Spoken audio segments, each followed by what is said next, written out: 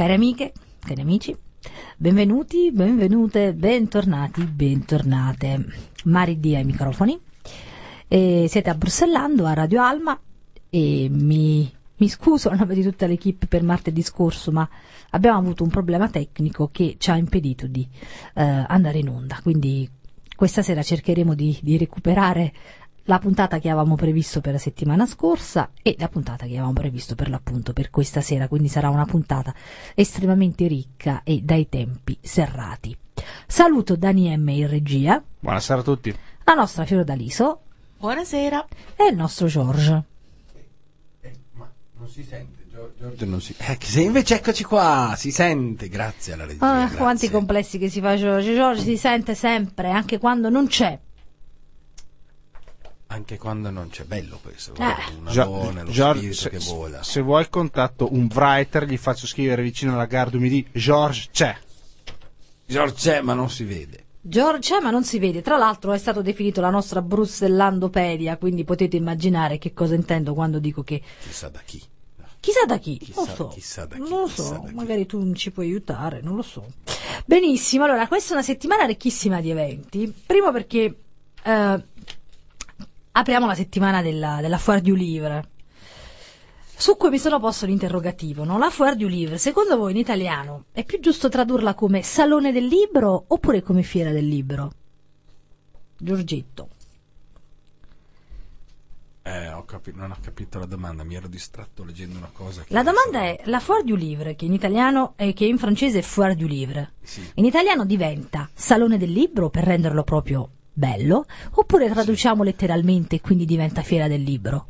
Beh, a Torino che cosa abbiamo? Il Salone del Libro. Vedi, allora noi dovremmo anche noi dire il Salone del Libro, però anche la Fiera del Libro c'è. A me piace di più Fiera del Libro, più che altro perché c'è Più anche... autentico? No, Fiera è anche bestia, quindi possiamo anche giocare sulla critica e quindi dire ci sono dei libri bestiali.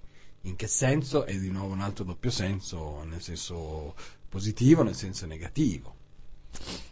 E lì poi a ciascuno magari di fare una propria certo. valutazione. Certo. Quindi quest'anno il paese ospite del Salone del Libro o della Fiera del Libro, decidete voi qual è la traduzione che più si addice ai vostri gusti letterari oppure animaleschi, è la Spagna. Quindi comunque Bruxellando sarà coinvolta proprio perché Radio Alma è una radio multiculturale e multilinguistica di cui la Spagna è uno degli elementi più importanti.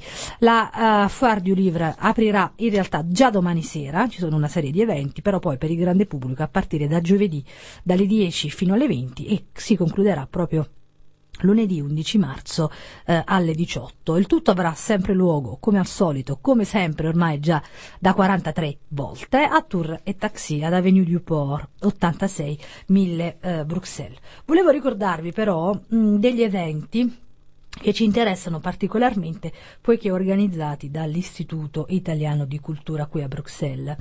È il 6 marzo, quindi presentazione del Tempo della Musica Ribelle di e con Salvatore Coccoluto. Il 7 marzo seminario su Carlo Emilio Gadda insieme alla Società Dante Alighieri. L'8 marzo Maurizio De Giovanni allo stand EONIC, che è l'insieme degli istituti di cultura europeo, e poi lo stesso Maurizio De Giovanni presenterà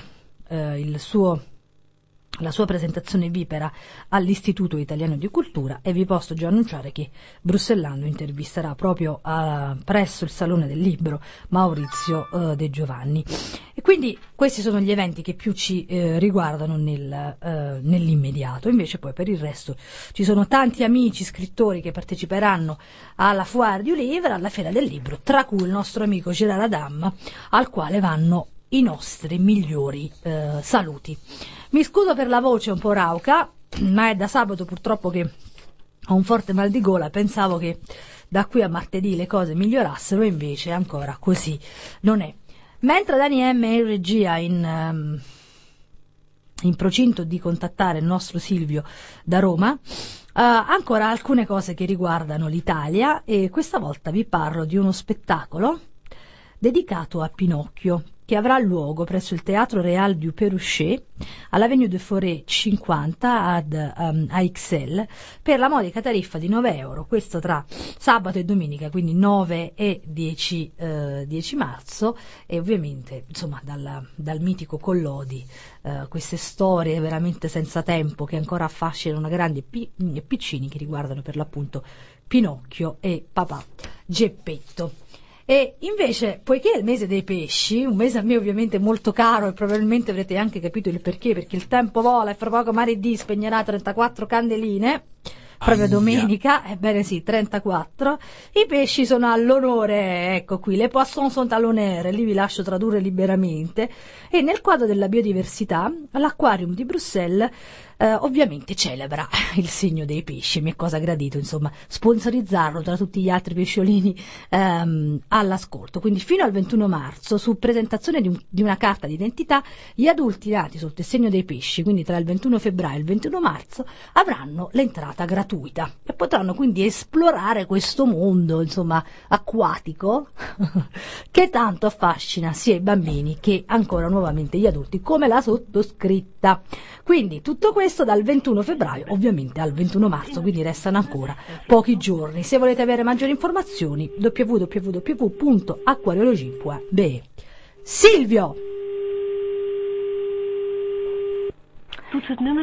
Silvio, evidentemente Silvio ha la voce di donna questa sera. Silvio è rimasto colpito dal fatto che i pesciolini avessero così tanta importanza a Radio Alma, ma è dato dal fatto che è anche il mio segno zodiacale. Allora vi racconto anche di un altro episodio che si chiama Artisanat, che è un appuntamento proprio incontournable per tutti coloro i quali cercano dei prodotti autentici e che sono desiderosi di scoprire il savoir-faire degli artigiani, che riescono veramente con le loro mani, con la loro creatività, con il loro estro, a realizzare proprio concretamente degli oggetti straordinari. Ebbene, per tutti coloro i quali amano questo tipo di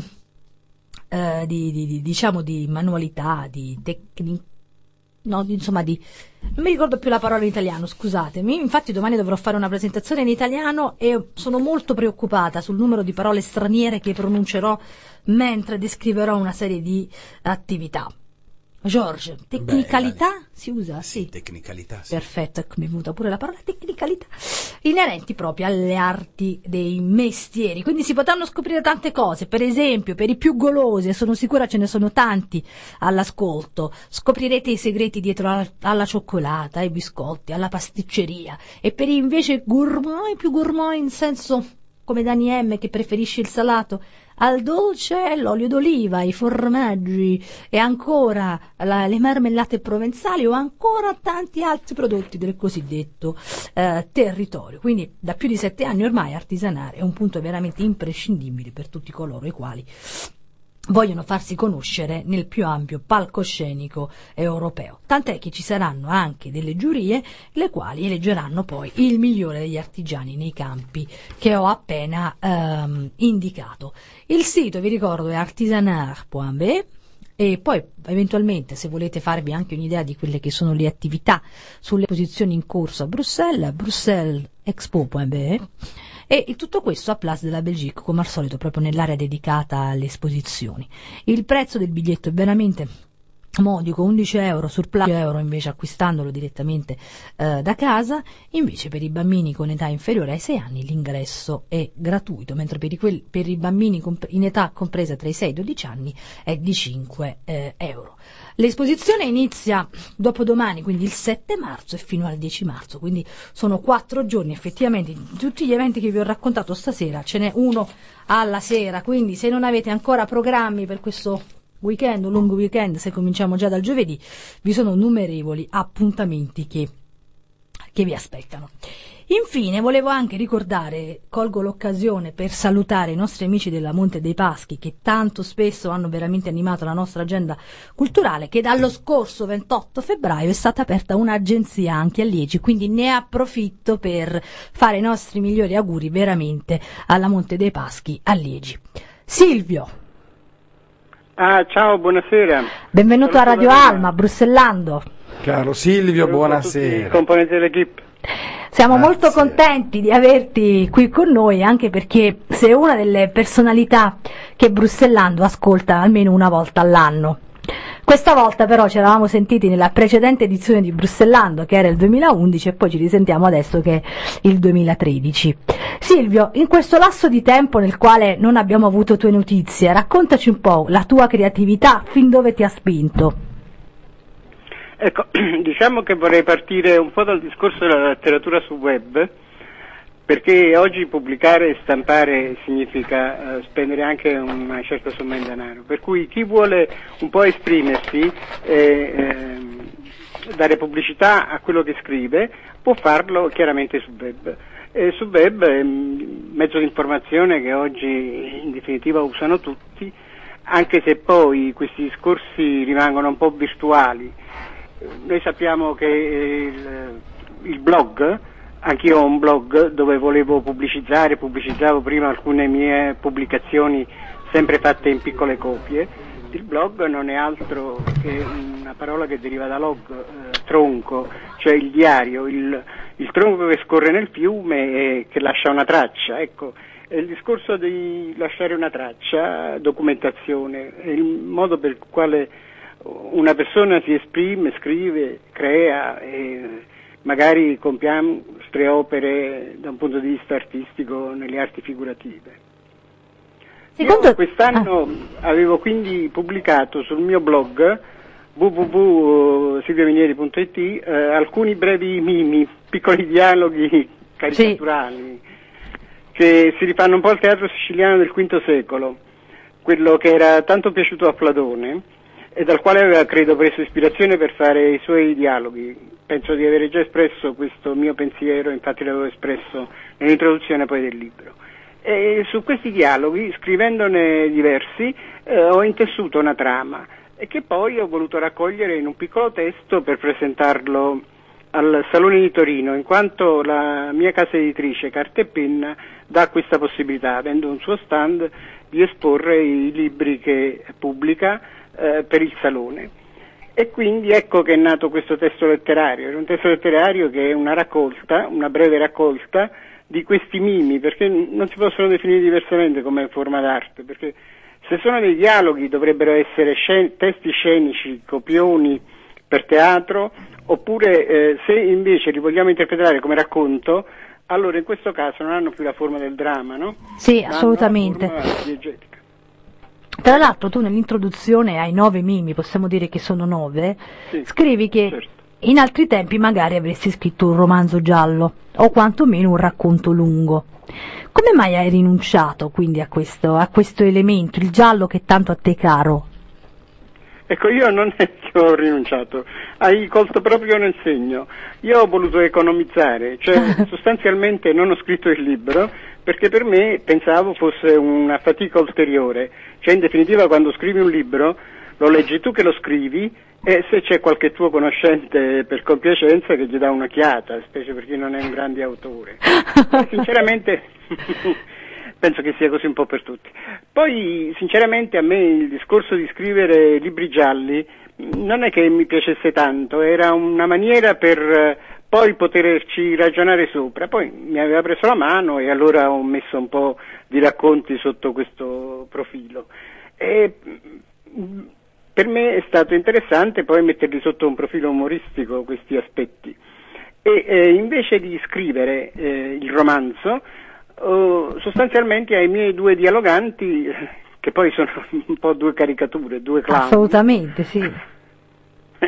Allora, perché non possono prendere troppo sul serio i discorsi che fanno, che dovrebbero essere a sfondo filosofico, e quindi per non approfondire da un punto di vista metafisico tutti gli argomenti che vengono in evidenza durante i loro dialoghi, allora parlano in maniera umoristica e svolgono la trama di un racconto.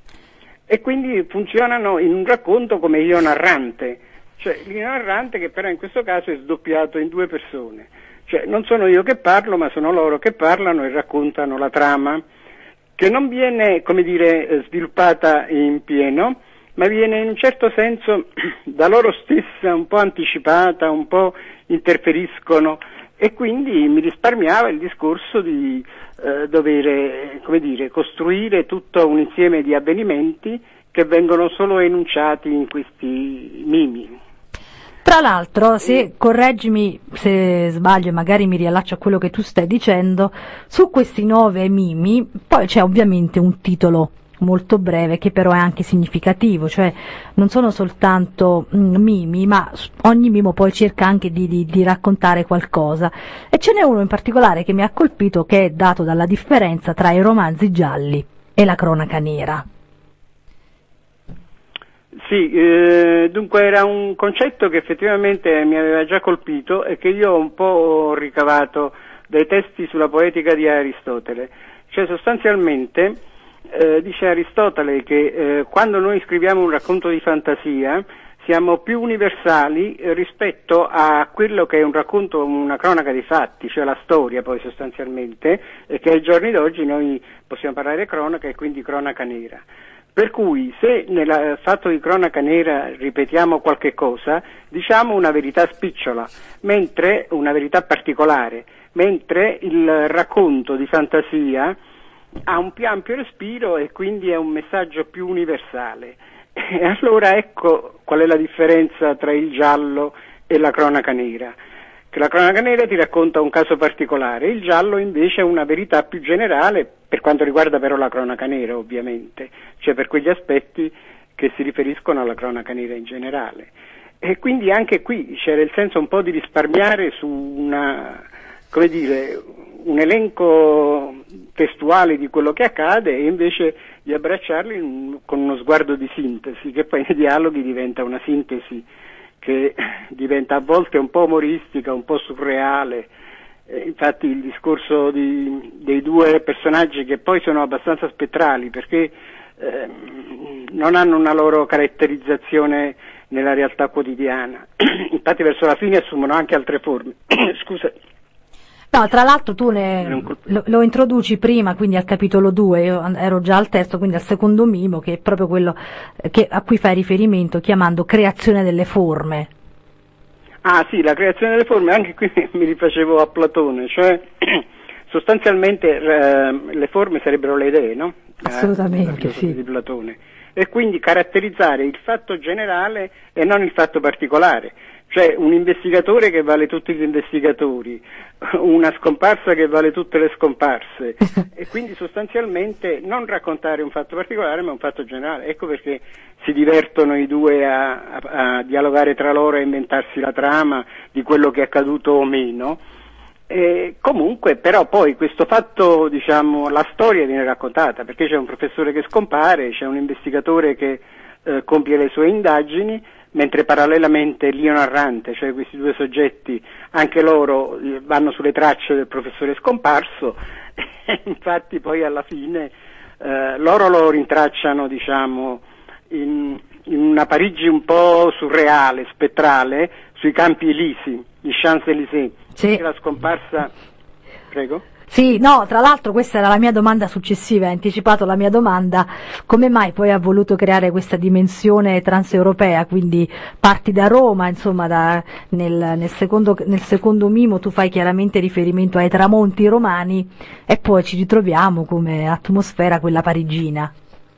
Ecco perché, diciamo, sono un po' connessi, io traevo spunto da qualche piccolo viaggio così fatto in qualche città, quindi in questo caso Parigi, per cogliere lo spunto per ambientare in quella città il piccolo dialogo. Per esempio c'è anche un viaggetto fatto a Malta, un weekend di fine settimana, e allora ecco che quei due dialogano e si ambientano in questi posti.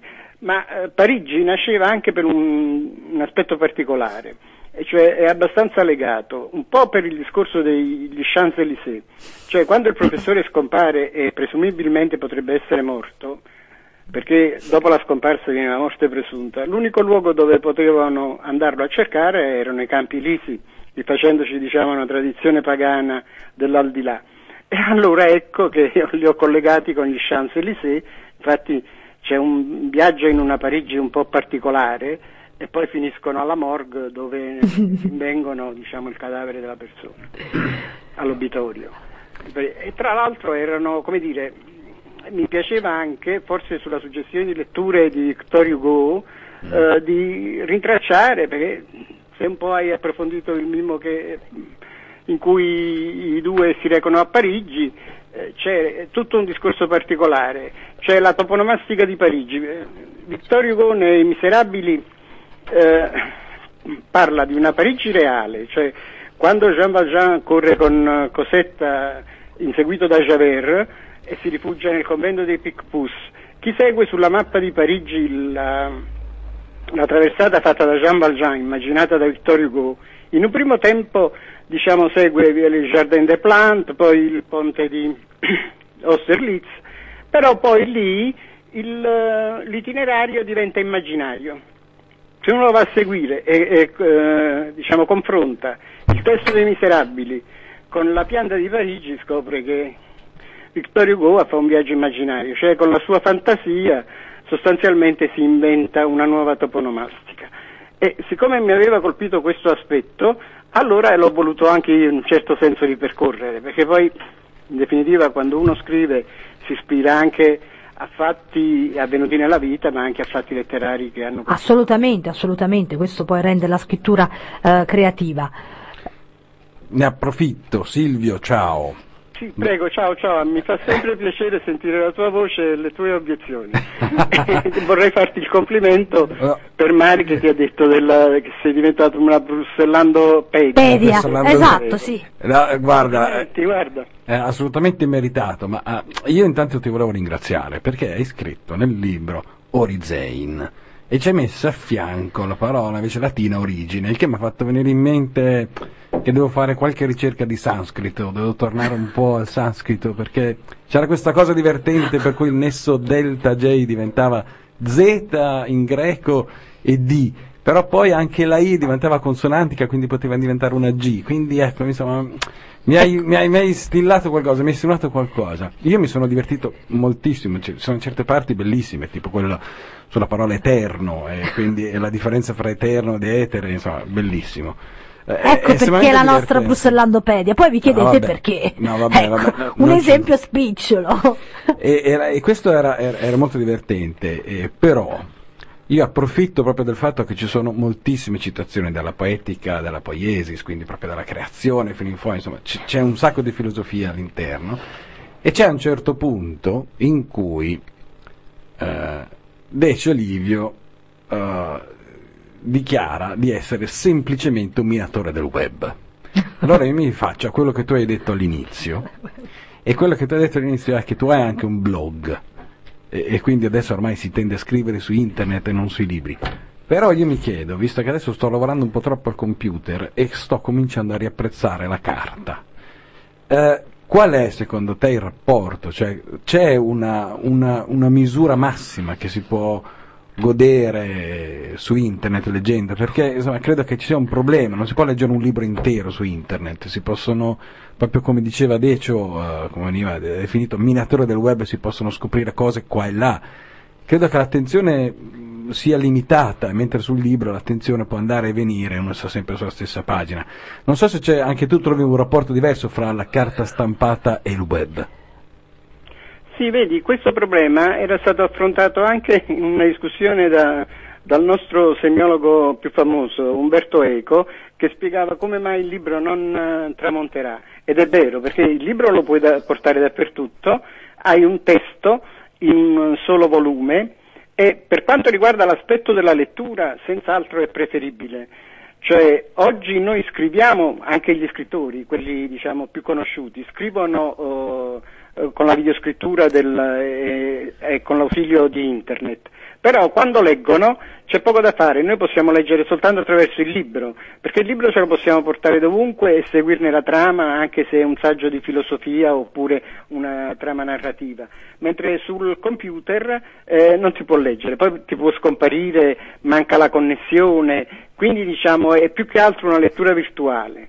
Però io volevo cogliere, per quando dicevo minatore del web, che tu hai colto, mi hai fatto ripensare bene, è il discorso di internet. Internet ti dà molte informazioni, per cui io quanto scrivo potevo approfondire, come tu hai notato, infatti per me è un difetto, credo, ma per un lettore colto, scusa se ti dico che sei così, fa piacere ritrovare certi aspetti che poi uno approfondisce, mentre per altri possono essere soltanto prolissi e ridondanti. Io userei il termine ridondante, perché per esempio quando metto tra parentesi, prendendo sostanzialmente lo stile dai saggi di filosofia, per esempio origine, lì è tutto il discorso dell'orizzonte limitato nel quale noi ci muoviamo. Certo. O altri aspetti, per esempio mi è fatto molto piacere sentirti citare Eterno, perché ci sono le due etimologie che si confrontano e appunto uno invece di scrivere un libro e approfondire da un punto di vista scientifico si diverte nel dialogo tra i due, in modo da, come dire, stabilire anche i propri limiti, perché in ogni caso non dico che si possa deviare e finire nell'errore, ma si finisce in una discussione scientifico-filosofica che poi non può divertire quello che legge. E ti dicevo poi sulla tua seconda obiezione, sì, è vero, io infatti ho dovuto raccogliere questi mimi che sostanzialmente erano scritti su blog e proprio in una pubblicazione tradizionale dove in una fiera, come ho sentito parlate voi, il Salone di Torino, infatti mi era stato esposto questo testo o altri, mentre da un punto di vista virtuale chiaramente sì, siamo nel villaggio elettronico, però è un po' tutto virtuale, ecco, cioè può sparire da un momento all'altro. Noi speriamo proprio di no, speriamo che la scrittura di Silvio invece continui ad accompagnarci anche nelle future edizioni di Bruxellando. Silvio, siamo agli sgoccioli perché ahimè, come sai, il tempo in radio è tiranno. Stai lavorando a qualcos'altro oppure c'è un messaggio che vorresti indirizzare ai nostri amici all'ascolto? Ma no, io stavo proseguendo perché potrei pubblicare anche altri piccoli testi, perché questi sono piccoli testi pubblicati in economia, e più che altro tenerli per me personalmente, perché noi abbiamo parlato di filosofia. Platone diceva che chi scriveva poesie, e per poesie intendiamo anche i racconti, come Georges potrà senz'altro capire, perché poetare significa scrivere qualcosa di inventivo, no? Il giallo rispetto alla cronaca nera, quindi non necessariamente in versi. E Platone sosteneva che questi libri servono soltanto per ricordarsi in vecchiaia dei momenti di vita in cui sono venute fuori queste emozioni. E io credo che abbia detto una profonda verità Platone in questo senso. Cioè i libri ti servono per ricordarti i momenti della vita in cui li hai scritti o li hai letti. Sì, effettivamente mi sembra essere un'ottima conclusione che soddisfa noi tutti. Allora vorremmo dare un assaggio ai nostri amici all'ascolto dei racconti, proprio brevemente perché il tempo, ahimè, oltremodo tiranno. E invece di leggere, perché siamo troppo stretti, però io voglio lasciare solo con una frase che ha riportato lui frase. E che addirittura tocca solo l'introduzione, quindi il resto del testo vi divertite a leggerlo voi, ed è: la coscienza è un teatro abitato da molti demoni. Ecco, quindi questo mi sembra essere un valido spunto per tutti coloro i quali volessero leggere il nostro Silvio. Quindi vi ricordo Morte di un professore di zoologia, edito, come diceva Silvio, da Carta e Penna, e tra l'altro potete trovare tutti i riferimenti in internet www.cartepenna.it. Silvio, noi ti ringraziamo. Grazie a voi, spero di risentirvi o di rivedervi presto. E noi speriamo di vederti prestissimo. Grazie ancora. Credo che sarà senz'altro possibile. A presto. Grazie Silvio, ciao. Ciao, grazie anche a te. Ciao. A tutti, grazie, arrivederci. Ed eccoci qui, cari amiche e cari amici, Radio Alma, Bruxellando, Mari Dia ai microfoni, quindi in sottofondo per i nostri amici in podcast non sarà possibile ascoltarlo, ma cogliamo l'occasione per ricordare Lucio Dalla a un anno dalla scomparsa. Ebbene, l'avevamo promesso quasi 2 mesi fa che ne avremmo riparlato ed eccoci qui. Questo piccolo sogno che sembrava veramente irrealizzabile qualche mese fa è diventato realtà e noi di Bruxellando siamo particolarmente contenti perché c'è un progetto che è molto interessante, raccoglie 27, forse 28 storie di giovani europei che vivono a Bruxelles, quindi 28 perché ovviamente fanno riferimento a tutti i 27 gli stati membri più la Croazia che aderirà all'Unione Europea dal prossimo 1 luglio e che quindi veramente accogliamo con grande gioia. I 2 comuni più popolati da expat, apparentemente quello di Ixelles e di Etterbeek, hanno deciso quindi di lanciare un progetto Nous Jeunes d'Europe au cœur de nos communes, che è stato curato da una giornalista italiana molto nota non solo a Bruxelles ma anche un po' in altri luoghi europei, cito solo Londra e Roma per fare due esempi, che è Maria Laura Franciusi, che accolgo con gioia qui a Bruxellando. Maria Laura, benvenuta. Grazie, buonasera a tutti. Io credo che se tu fossi d'accordo di continuare la nostra conversazione in francese, oui, in maniera tale da... On va parler en français en fait, parce que comme ça, étant donné qu'on parle d'un projet européen, tous les autres qui ont participé au projet pourront aussi écouter l'émission en français. Alors, je voulais savoir, après avoir travaillé longtemps sur cette interview, est-ce qu'il y a des points en commun parmi ces 28 jeunes qui ont participé au projet? Ce qui est vraiment intéressant, c'est le fait que on a posé 3 questions. Une question à chaque jeune. Une question, c'était sur leur parcours de vie. La deuxième, c'était leur intégration dans la commune, dans les 2 communes, enfin, ou Etterbeek ou Ixelles, où ils vivaient. Et la troisième, c'était qu'est-ce que vous pensez, qu'est-ce que vous attendez de l'Europe, qu'est-ce que vous voulez de l'Europe, qu'est-ce que vous pensez de l'Europe. Et là, ça a été intéressant parce que tous les jeunes ont donné une réponse positive, c'est-à-dire pour eux, l'Europe, c'est un fait acquis, c'est une chose positive. Il faut voir comment on va, où cette Europe va aller, surtout une Europe plus à l'écoute des jeunes, des citoyens et des jeunes. Mais tout le monde, tous les 28, parlent de l'Europe comme d'une chose positive. Et ça, c'est la chose la plus intéressante qu'on a découvert. Bien sûr, on s'attendait aussi quelqu'un qui disait, moi, l'Europe, non, rien à faire, on n'aime pas, etc. Et on n'a pas eu ça. On les a pas forcés à parler bien de l'Europe. Voilà. Je pense pas que c'était aussi le but prévu. Je pense que tout le monde avait la possibilité de s'exprimer librement. Oui, exactement. Ils pouvaient dire ce qu'ils voulaient et bien sûr, enfin, le résultat on a eu ce résultat positif pour l'Europe. Je ne sais pas si l'Europe mérite cette confiance des jeunes, mais quand même, c'est ce qu'on a eu. Voilà. Nous avons ici aussi avec nous Bruno Mariani, qui est aussi le photographe en fait des jeunes qui ont participé à ces projets. Bruno, je te pose la même question. Est-ce qu'il y a des points que, selon toi, ont été plus souvent touchés par les participants ou pas? Écoute, moi, il y a quelque chose qui m'a beaucoup impressionné, c'est la génération Erasmus. Et ça, c'est notre génération du futur. Et j'ai repéré quelques éléments intéressants sur le futur de l'Europe. Ça veut dire que ce sont des jeunes qui ont vécu l'Europe de par leur expropriation. Et il y a notamment une interview qui m'a beaucoup intéressé, c'est la tienne.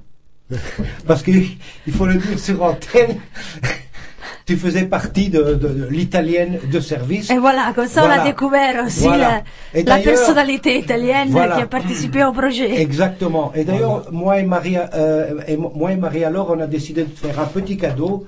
C'est ta photo. Voilà. Ça, c'est du carab. Voilà. J'assure que je ne savais pas.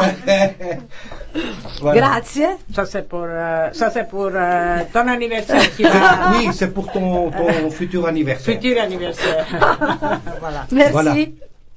34 fois merci, comme ça on remercie tout le monde. Mais en effet, ce que je peux dire donc à cet égard, il y a des choses qu'il faut souligner. Tout d'abord, parfois on oublie c'est que l'Europe a gagné pendant les années. Nous vivons maintenant dans un marché qui est unique, même s'il n'est pas le cas pour tous les marchés en fait de notre communauté. Mais il y a aussi des valeurs. Il y a des valeurs qui nous appartiennent.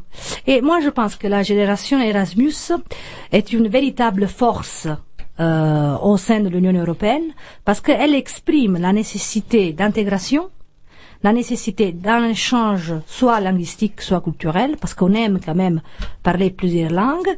Et il y a aussi une dimension politique que parfois on oublie. Et cette dimension politique, c'est une dimension qui est européenne. C'est une dimension qui va au-delà de l'Italie, qui va au-delà de la France, de l'Allemagne ou de l'Angleterre même. Et cette dimension, moi je pense, il faut la garder.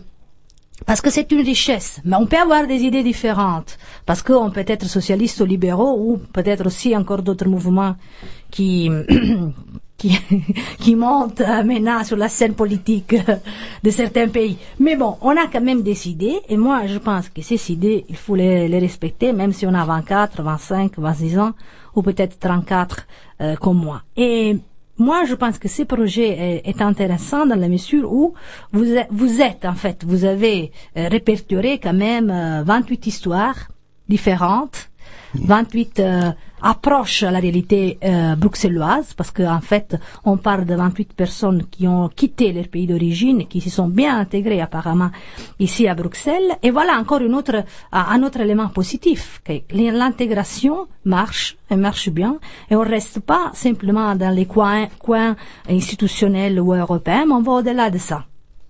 Et moi, je pense que c'est un message très important aussi à donner à nos politiciens qui parfois se posent des questions que dans la réalité, en fait, n'existent pas. Je ne sais pas si vous partagez cet avis, ces points de vue, mais bon, voilà mes conclusions et mes réflexions par rapport à mon expérience sur ces projets. Ce qui est vraiment intéressant, c'est de voir que pour les jeunes, la facilité avec de mouvements, de bouger, de travailler dans d'autres pays qui ont eu ces jeunes. Et quand on était jeune, quand moi j'étais jeune, c'était vraiment très difficile de faire ça. Enfin, il fallait vraiment faire un grand effort pour sortir de son pays, pour aller, pour rencontrer. C'était vraiment difficile. Et ça, les jeunes, je crois que les jeunes ne se rendent pas compte, mais ils sont conscients du fait que ils ont cette liberté de bouger, de mouvement, de voyager, mais surtout de travailler dans d'autres pays. Et ça, c'est une chose que on a eu parce que on a l'Europe. Et ils se rendent compte de ça. On étudie, on fait l'université dans un pays, puis on va dans un autre pays pour faire un master, et voilà. Et c'est normal pour eux, c'est normal. Et c'est normal d'avoir. Il y a une chose très intéressante. Un des jeunes disait. Je crois qu'il était suédois, et il disait généralement quand on parle suédois, personne ne comprend ta langue, et alors on peut se permettre de faire des commentaires même à côté d'autres personnes, et on parle en suédois. Ici, on ne sait jamais, parce que il y a toujours quelqu'un qui comprend ta langue, et alors il faut faire attention aux commentaires peut-être pas trop bénévoles, etc. Et ça, c'est intéressant. Ça donne l'idée de la multiculturalité linguistique de Bruxelles. C'est incroyable ici. Quelqu'un d'autre me disait, quand on entre dans le métro, ici, c'est un jeu pour moi de deviner d'où les différentes personnes qui entrent, qui parlent entre eux, d'où ils viennent.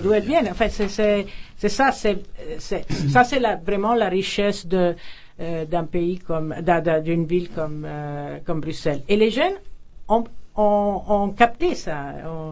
J'ai une question sur ce projet qui est très intéressant. Je voudrais savoir si par hasard il y a un rapport entre ce qui se passe à Bruxelles, ou quelqu'un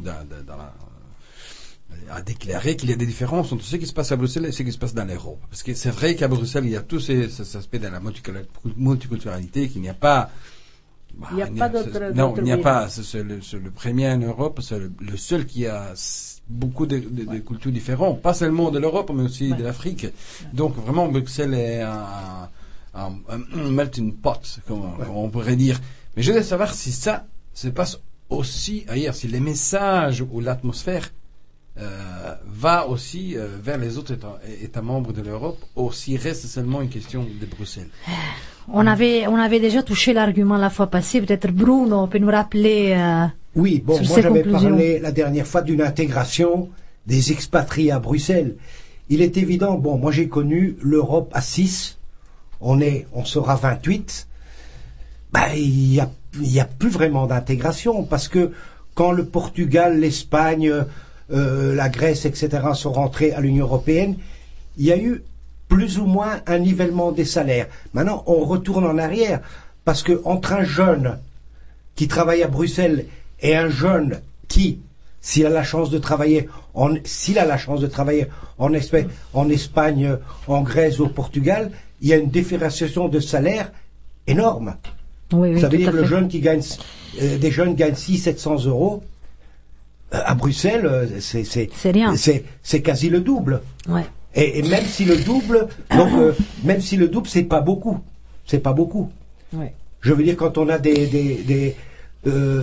quand on a des boulots un peu précaires, il est évident que l'Europe est en panne.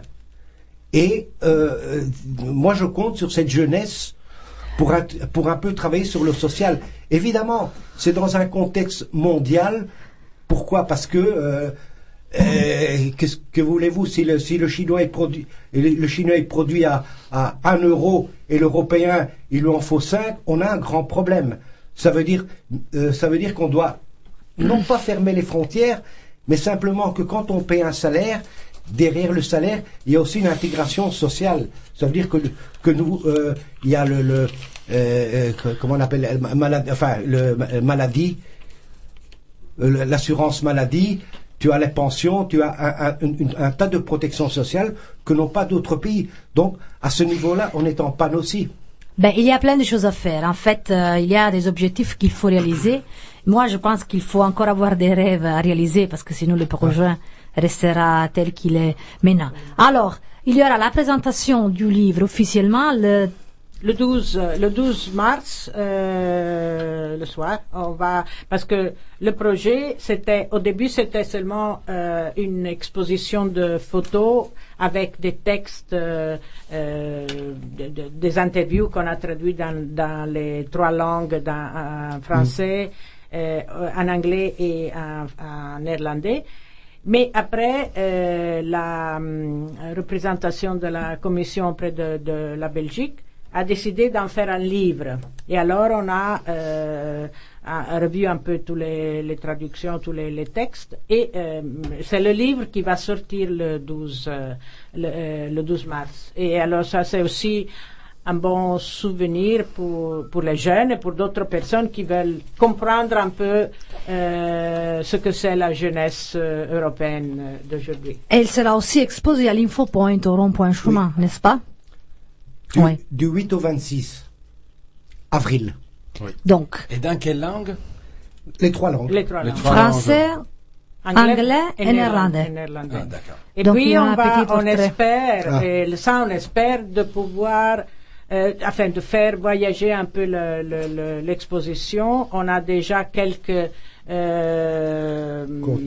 contacts en Italie. Maintenant, on a 2 ou 3 endroits. C'est à Pescara, on va faire l'exposition à Florence et aussi à Rome. Peut-être, on est en train de parler, mais on aimerait avoir la possibilité de faire voir cette exposition ailleurs, parce que ce n'est pas l'exposition en tant que telle, mais c'est le débat qui peut surgir autour de l'exposition. Alors, quand on présente l'exposition, on aimerait avoir un petit débat entre Et je me souviens que Bruno avait aussi exprimé le souhait la caravane, d'avoir une caravane.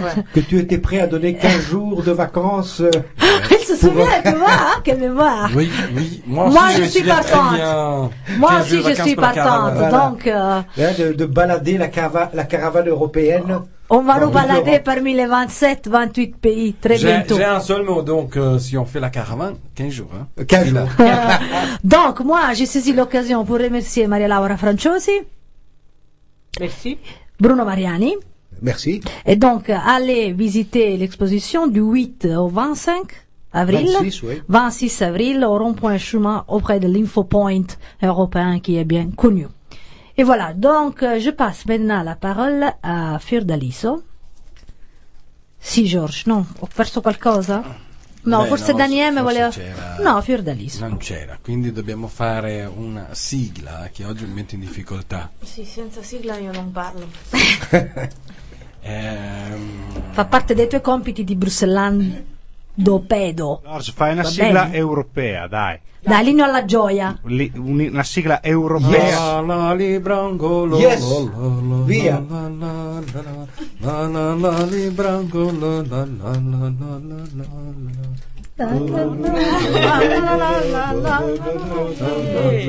Librangolo, Librangolo mononota. Questa è la canzone del Librangolo. Ecco. E invece stasera, non so se il mio microfono funziona perché non mi sento, però Sì. va bene. Quindi stasera, cioè, nonostante noi andiamo lontani dall'Europa. Cioè stai mandando qualcuno in esplorazione per la prossima Europa allargata. Beh, non so, qualcuno che vuole emigrare in Canada? Beh, insomma, Beh, ci sono accordi commerciali, Cioè, lo possiamo sempre spiegare, no? Sì, parlano metà inglese e metà francese. Inghilterra e Francia sono in Europa, insomma, sono metà europei. Certo. Almeno così Per crediamo. il momento. Comunque si tratta di un libro che ultimamente si è fatto di nuovo sentire perché ne hanno fatto un adattamento al cinema. E infatti è un libro molto difficile da adattare al cinema. Si tratta della Vita di P di Ian Marter, che è uno scrittore canadese. Cioè, fondamentalmente la difficoltà principale è che la maggior parte del libro si svolge in mezzo al mare, all'oceano, su una scialuppa di salvataggio con un bambino che sta in compagnia di una tigre. Allora, cioè, non... Sì. Ecco, cioè, già si capisce la difficoltà, penso. Ed è una storia molto interessante con un twist abbastanza grande alla fine, che però non vi dirò perché altrimenti non vi sorprenderete. Allora, che cosa serve?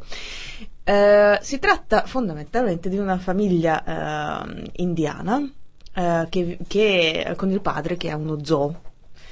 E il giovane P, cioè il protagonista del libro, cresce fra gli animali, li conosce, e quello è il suo mondo quotidiano.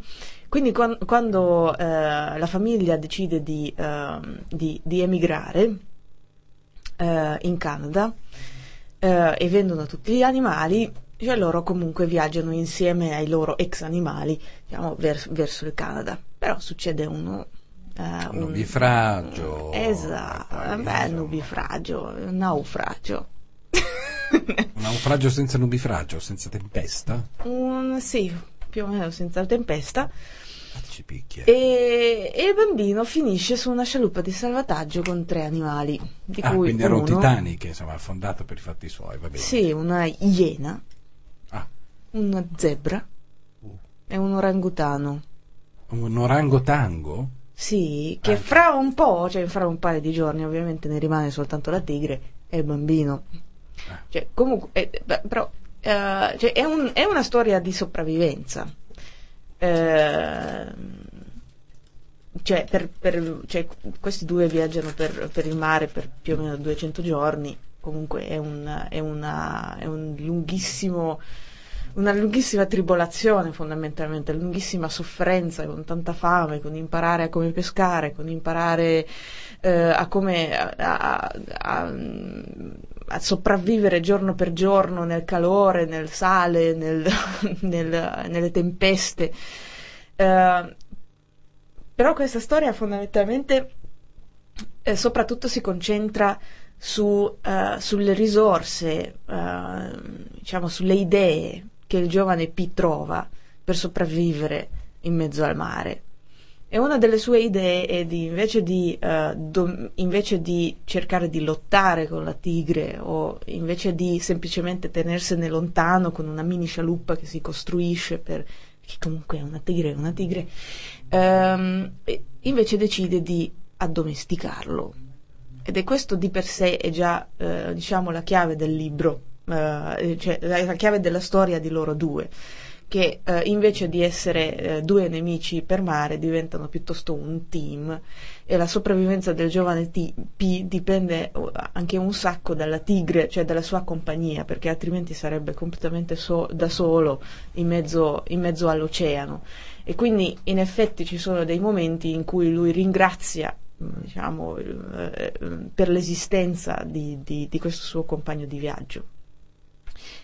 E comunque non c'è tanto da descrivere, cioè è meglio leggere il libro, perché qualsiasi cosa io dica saranno parole povere rispetto all'evolversi dei giorni che sembrano essere proprio senza, cioè un po' immutati, un po' ripetitivi, che comunque piano piano lo scrittore costruisce questa storia, questo viaggio del giovane piccolo la tigre in mezzo all'oceano, poi anche il suo arrivo in Messico e poi altre cose sorprendenti. E io però ho un dubbio amletico, ed è innanzitutto essere o non essere, il concetto è quello, il verbo è diverso, bere o non bere. Ho bisogno di saperlo adesso, perché sennò mi si smonta tutto. Tu George non bere. No, io non bevo, ma allora, il piccolo P beve. Una scialuppa di salvataggio moderno. Ah, ecco, ho sbagliato il secolo ambientato. Adesso. Ah, adesso. Moderno, cioè una scialuppa di salvataggio moderno contiene un sacco di quelle cose che servono in mezzo al mare. Sì, però il giovane P è molto previdente. È un desalinizzatore. Anche desalinizzatore, su centinaia di litri di acqua, dei biscotti ultracalorici, eccetera. Quindi quelle cose ci sono, basta riuscire ad arrivarci senza fare arrabbiare una tigre che sta dentro la scialuppa di salvataggio e lo considera il suo territorio. Quindi ci sono un po' di complicazioni. Ma fondamentalmente il giovane P è molto intelligente, diciamo, è molto previdente, perché per esempio non consuma l'acqua imbottigliata, piuttosto cerca di usare i desalinizzatori il più possibile per avere più riserve, pesca per non dover utilizzare solo i biscotti, cioè è uno che si dà da fare. Che si dà da fare. Però lui è un vegetariano, quindi per lui è anche uno sforzo all'inizio di cominciare a mangiare pesce, specialmente pesce crudo, pescato, ammazzarlo, mangiarlo.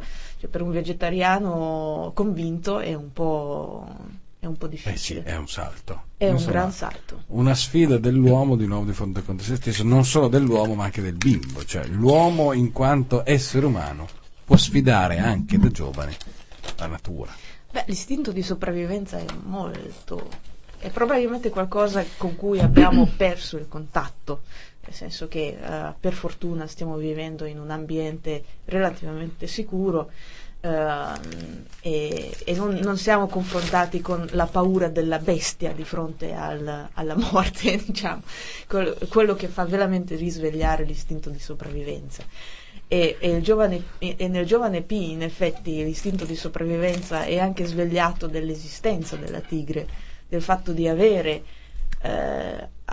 non soltanto la situazione generica dell'essere da solo in mare, ma nell'avere anche l'esistenza di una tigre che potrebbe praticamente in qualsiasi momento risultare in un incidente fatale. E il libro è? E il libro è? Il titolo. Il titolo è Vita di P, Jan Martel. Ah, Vita di P di Jan Martel. Non conosciamo ovviamente l'editore, o conosciamo? No. Beh, lo conosciamo. No, non è vero che lo conosciamo benissimo. Se volete saperlo, andate nel nostro blog, che è www.radioalma.eu/brussellando, e lì trovate di tutto. Benissimo, io ringrazio proprio tutti, è stata veramente una puntata densa, condensata di varie cose. Ringrazio Dani M. Regia. Buonasera a tutti. La nostra Fiordaliso, che riesce veramente a stupirci ogni volta con suggerimenti di lettura straordinari. Grazie. Maria Laura Franciosi e Bruno Mariani, che sono rimasti con noi durante quest'ultima parte di Brussellando. Grazie. Il nostro Giorgetto. Eccoci, sempre più vicino. Fra un po' sono Giorgettino dall'anno prossimo.